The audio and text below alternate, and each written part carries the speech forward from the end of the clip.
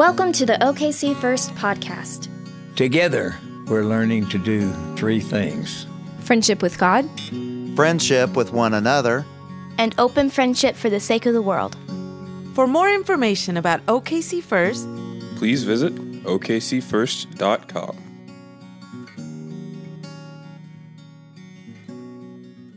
Today's scripture comes from Psalm 89, verses 1 through 4. I will sing of your steadfast love, O Lord, forever. With my mouth, I will proclaim your faithfulness to all generations. I declare that your steadfast love is established forever. Your faithfulness is as firm as the heavens. You said, I have made a covenant with my chosen one.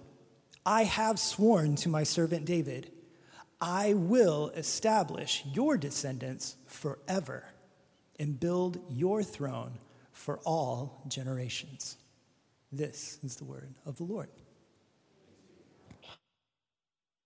Amen. You may be seated. Thank you, everyone. Welcome to the fourth Sunday of Advent, and we have been exploring in a sermon series called Comfort and Joy. We've been exploring the answer to this question: what does it look like to be a believer and to live in this time of Advent? And we have used different metaphors, sort of word pictures throughout. The first Sunday was about bread and bread baking. The second Sunday was about farming. Last Sunday was about the taking of a pilgrimage of some kind. And today, the little metaphor that we will use has something to do with caring for memories, and specifically memory care. I am fascinated ever since Kelly's sweet mom went through this process. I'm fascinated with these entities that are tasked with caring for people who are losing their memories. And I just love the whole concept of memory care. And I think I love it not only because there is such a pastoral move and moment there at every turn, but I think I love it too because it seems to be a place where science and art make really good partners. In fact, I want you to see this. This is a woman who has grown up playing the piano, but now, because of her disease, she can't remember that she can play the piano. In fact, when asked to play, she just says right out loud, I don't know how to do this. Watch this. Go ahead. Of the Moonlight Sonata. Okay, go ahead. I don't know it. That's fine.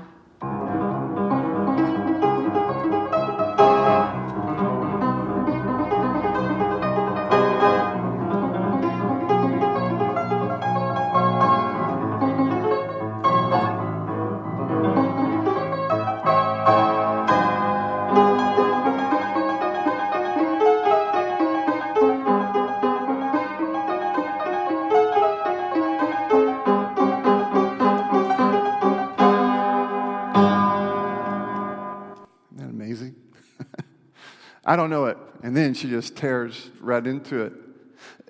Psalm 89 is similar in that it is one of those psalms that you sing in order to remember. Actually, it also is a psalm that you sing in the hopes of helping God to remember.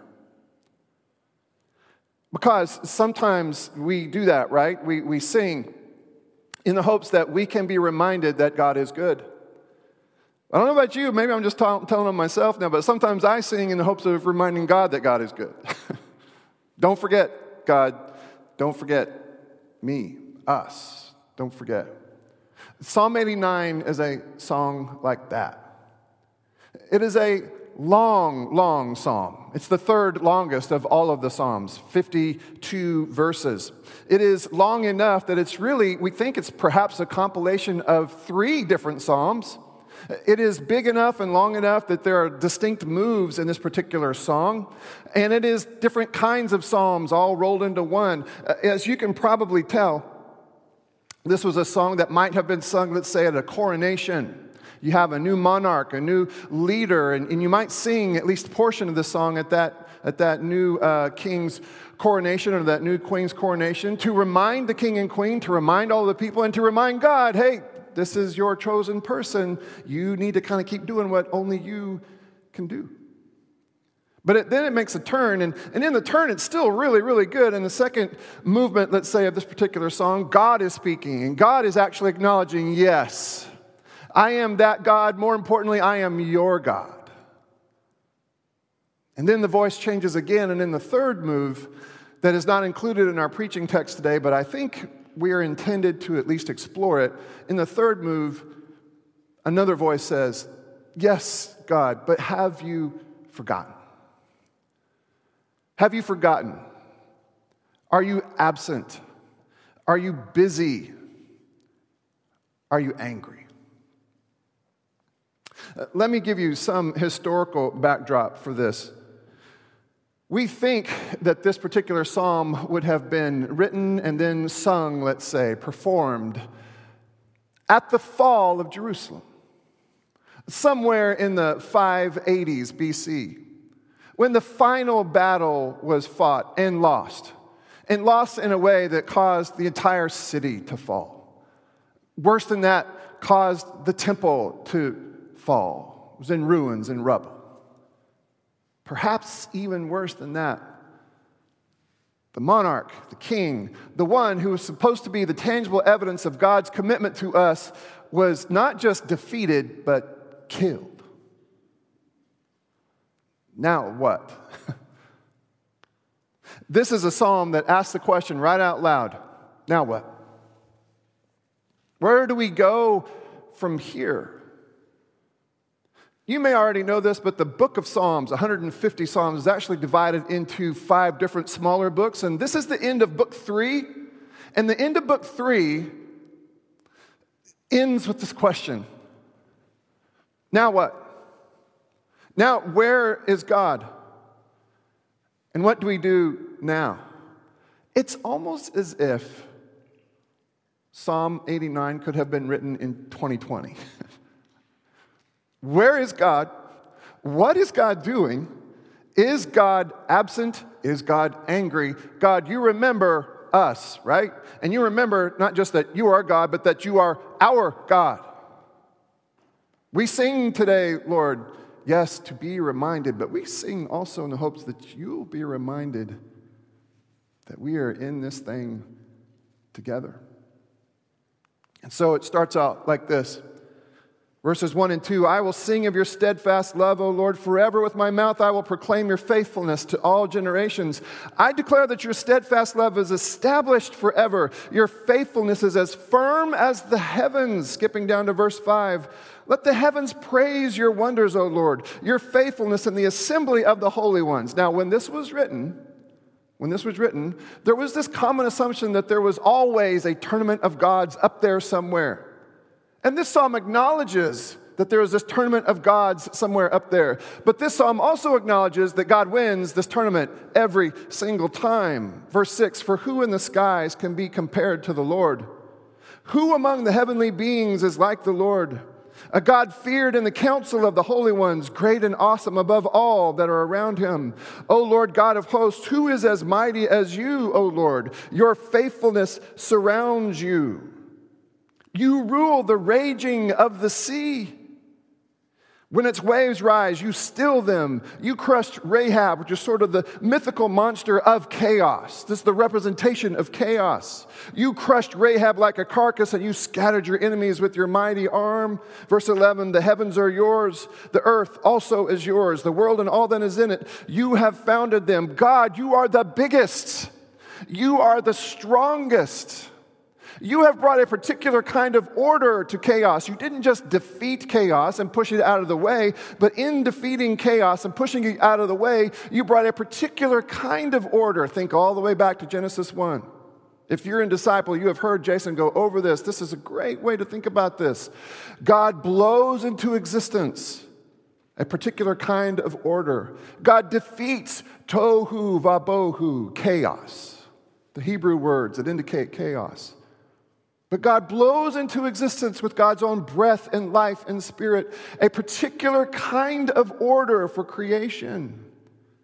This is how that order can be understood in verse 14. Righteousness and justice, this is the order. This is the order that God intends. Righteousness and justice are the foundation of your throne. Steadfast love and faithfulness go before you. This is the kind of kingdom that God the King intends.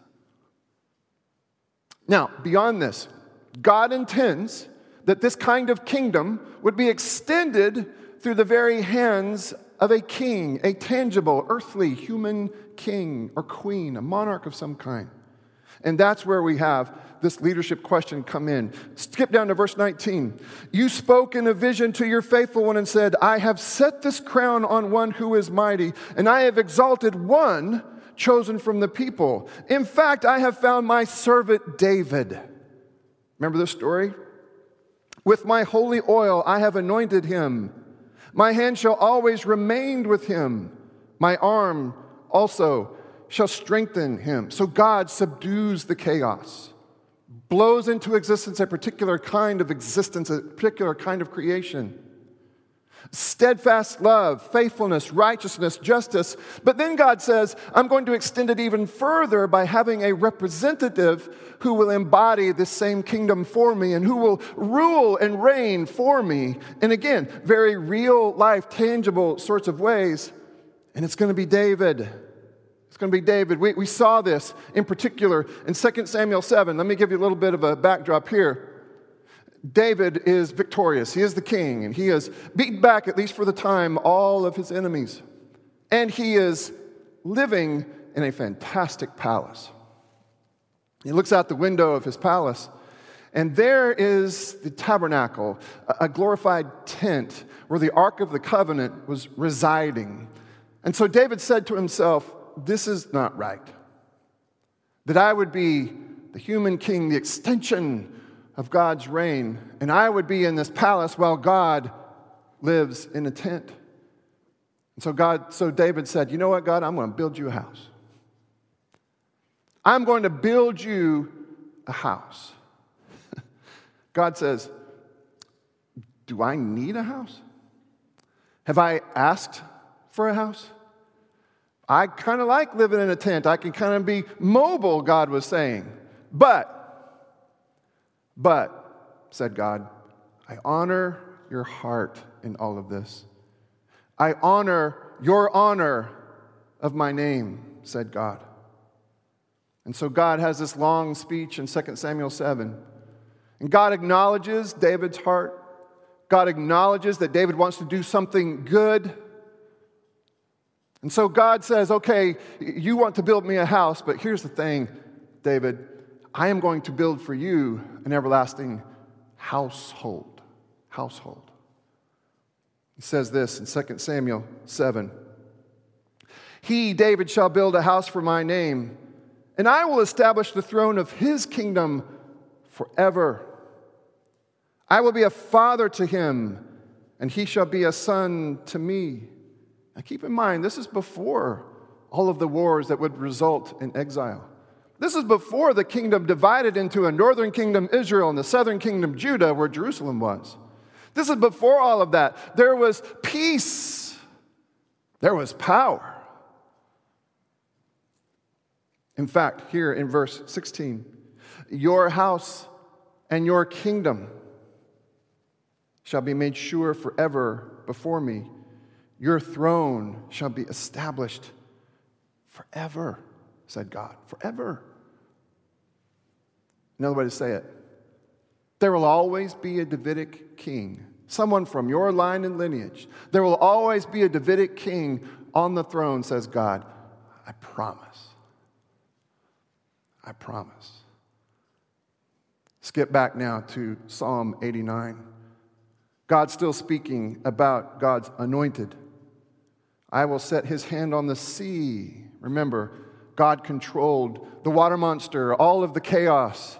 God says, I'm going to deputize this king, and this king will have the same sort of power over all of the chaos. I will set his hand on the sea and his right hand on the rivers. He shall cry to me, you are my Father, my God, and the rock of my salvation.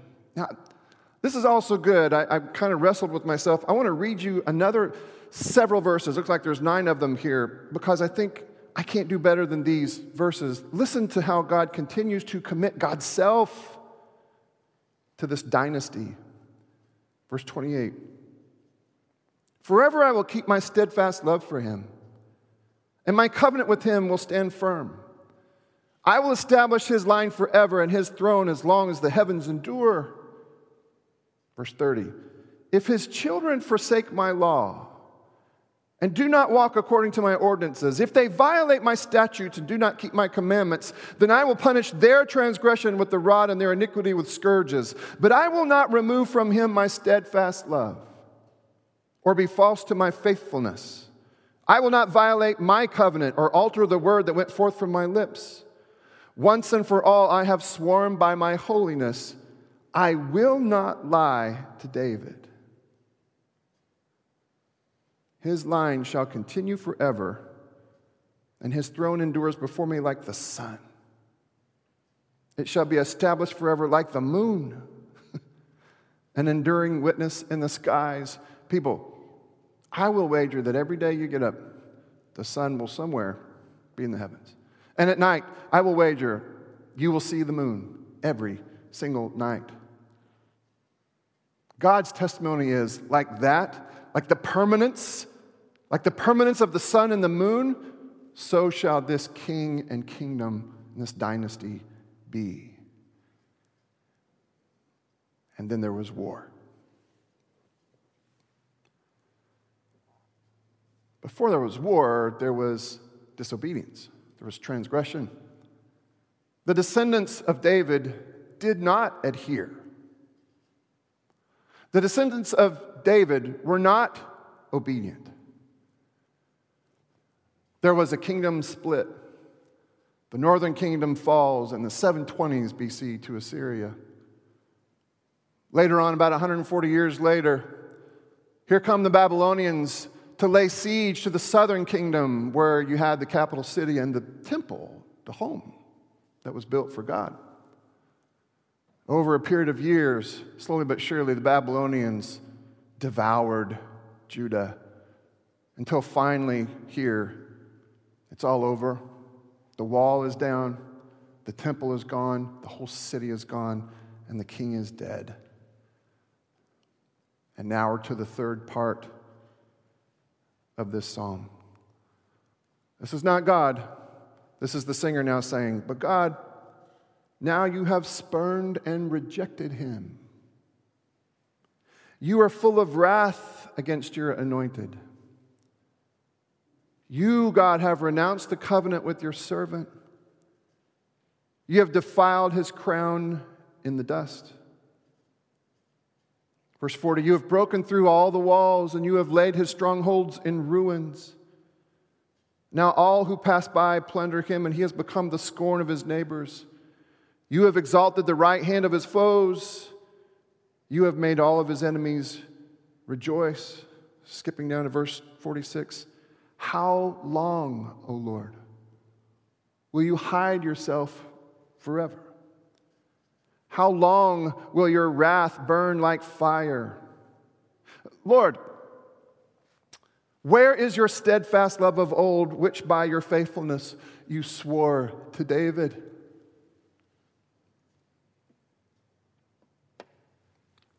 It all seemed to be at an end. In fact, for years and years and years, and this is not the only time the Scripture will say something like this, the voice of the Lord was silent for years and years. It was the perspective of the singer that all things had come to an end. I have been in the company of people who this year have said to me in one way or another, 2020, the year when something unexpectedly came to an end. We were here Friday for a funeral, beautiful funeral. Memorial service for one of our friends, for his mother. Brett's mom passed away. And they said this on a regular basis. It wasn't bad enough that she passed away, it's that she passed away alone. How many times have we heard that this year? I've also sat across the table from a person who said, My career's gone. It's come to an end.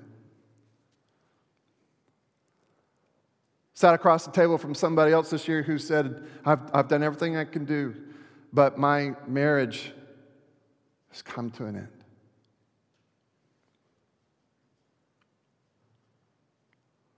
It's come to an end.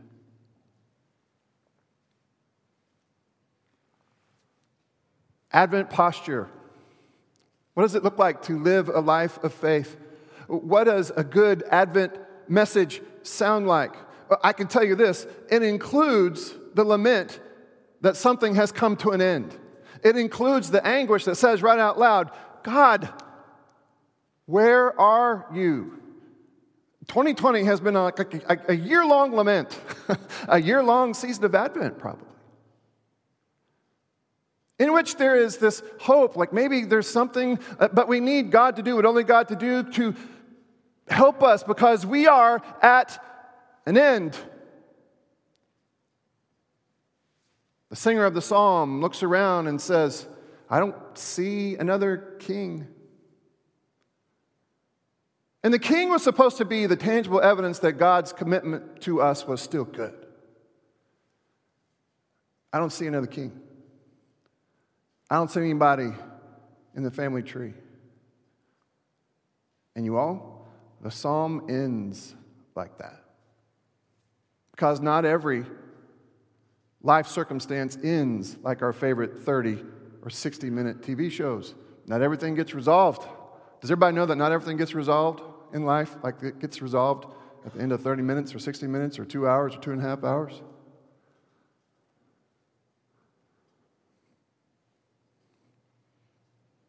The good guys don't always win, doesn't seem like. They do on my screen, they just don't in my life. I find that I resonate a little bit with this singer of this psalm who's asked, hey God, do you remember what you said? It sounded a whole lot like a promise. Do you remember?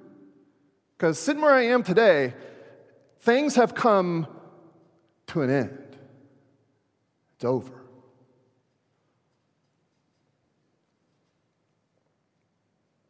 It's over.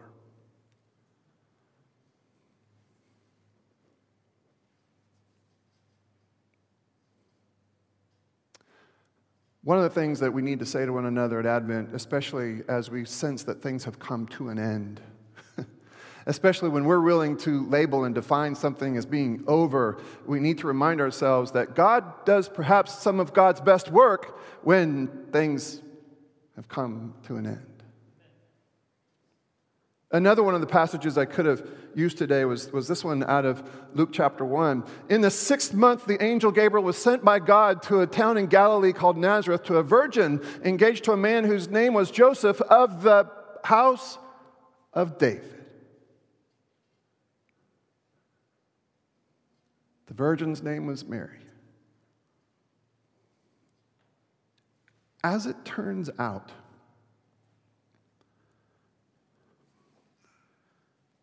that Davidic line of kings was not cut off.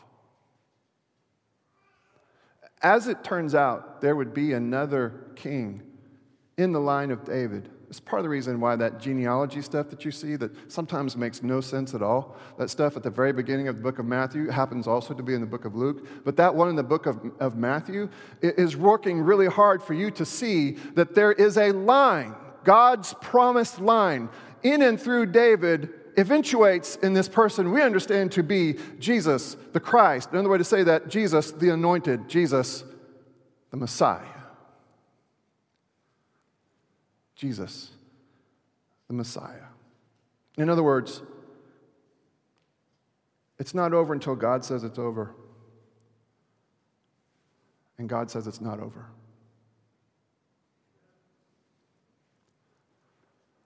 Hang on a second. You said you were just at a funeral on Friday. Yes. And Jason's very careful to say, every time Jason does a funeral, Christians don't die like other people.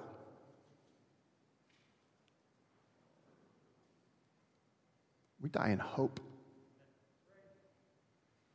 That just because I may sense that something has come to an end, God is the only one who actually has the authority to say that something is actually at an end. Just because I wake up and say, it's over, and I'm not just talking about death, I'm talking also about deathly circumstances, like a pandemic, let's say. Like a god-awful election cycle. Like violence in the streets over the crucial issue of civil rights. Perhaps you have more than once said to yourself in 2020, it's over. As we know it, life is over. God, where are you? Where are you? This is why Psalm 89 exists, because all of that anguish and all that frustration and that wondering whether or not something has come to an end, all of that fits within the experience of Christianity. It's actually a part of our faith. That is meant to be good news. That every time you come up to something that you consider to be an end, and an end that seems to be so final and perhaps even fatal, that you wonder whether or not God exists, or you wonder whether or not God is angry, you whether or not God is actually involved at all, our faith includes those moments of anguish, and you are encouraged to say it and sing it right out loud, because in the process of saying it or singing it right out loud, perhaps you are reminding yourself and reminding God that only God is the one who has authority to say when something has come to an end. Hear me say this. It is the testimony of Psalm 89 and all the other passages that I was handed today. It is this testimony right here. It's not over until God says it's over, and God says it's not over.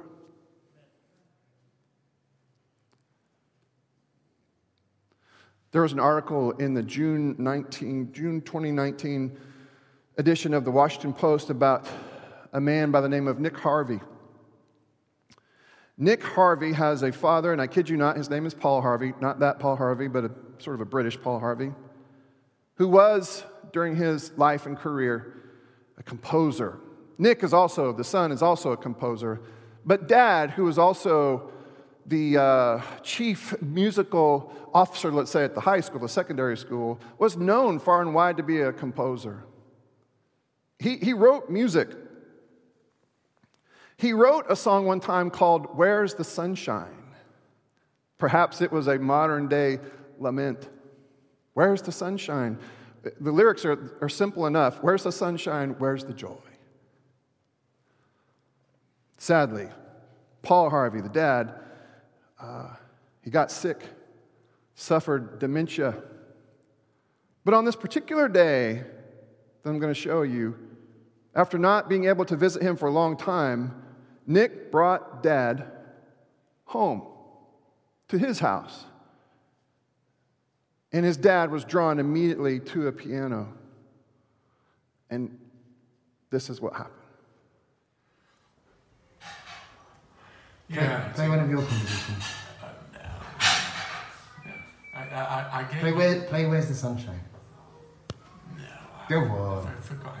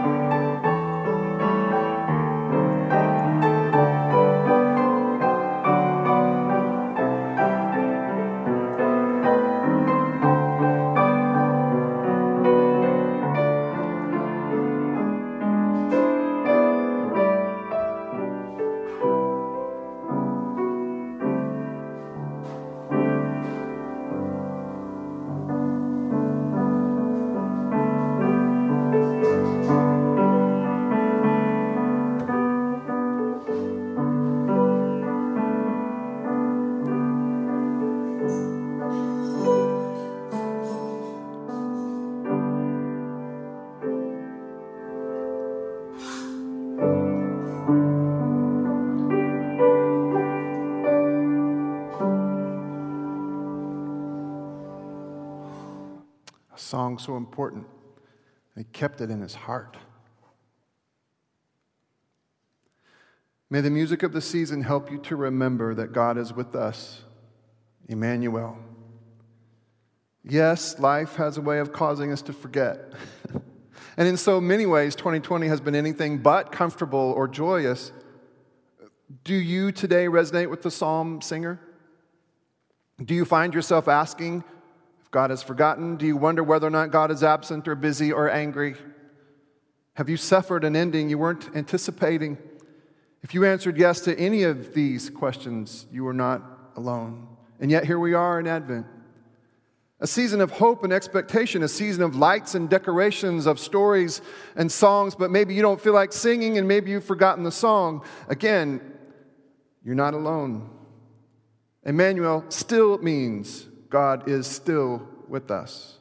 Emmanuel means that even when things feel like they have come to an end, God is the God of beginnings.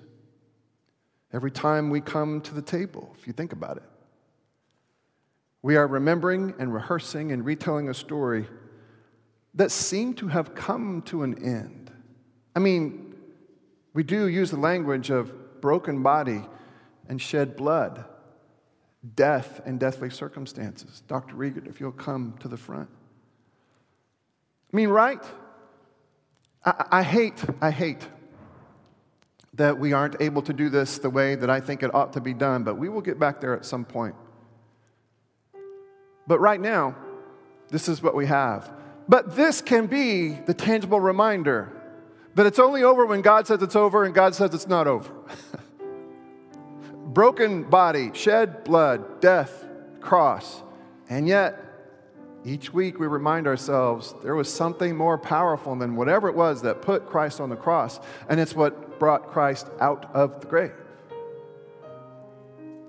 All the way back in Genesis 1, we said this, that in the chaos of creation, God blows God's breath, wind, spirit, and a different kind of creation emerges. God doesn't just defeat the chaos. God causes a very particular, specific kind of life to emerge, marked by words like steadfast love, faithfulness, justice, righteousness. Friends, in the same way that God wanted to extend God's reach in and through somebody like David, God has in fact extended God's reach through somebody like Jesus. And more importantly, God extends God's reach through the body of Christ as well, especially when we remember and we rehearse that stories are only at an end when God says that they are at an end. And until then, we must remember and rehearse that God says it's not over.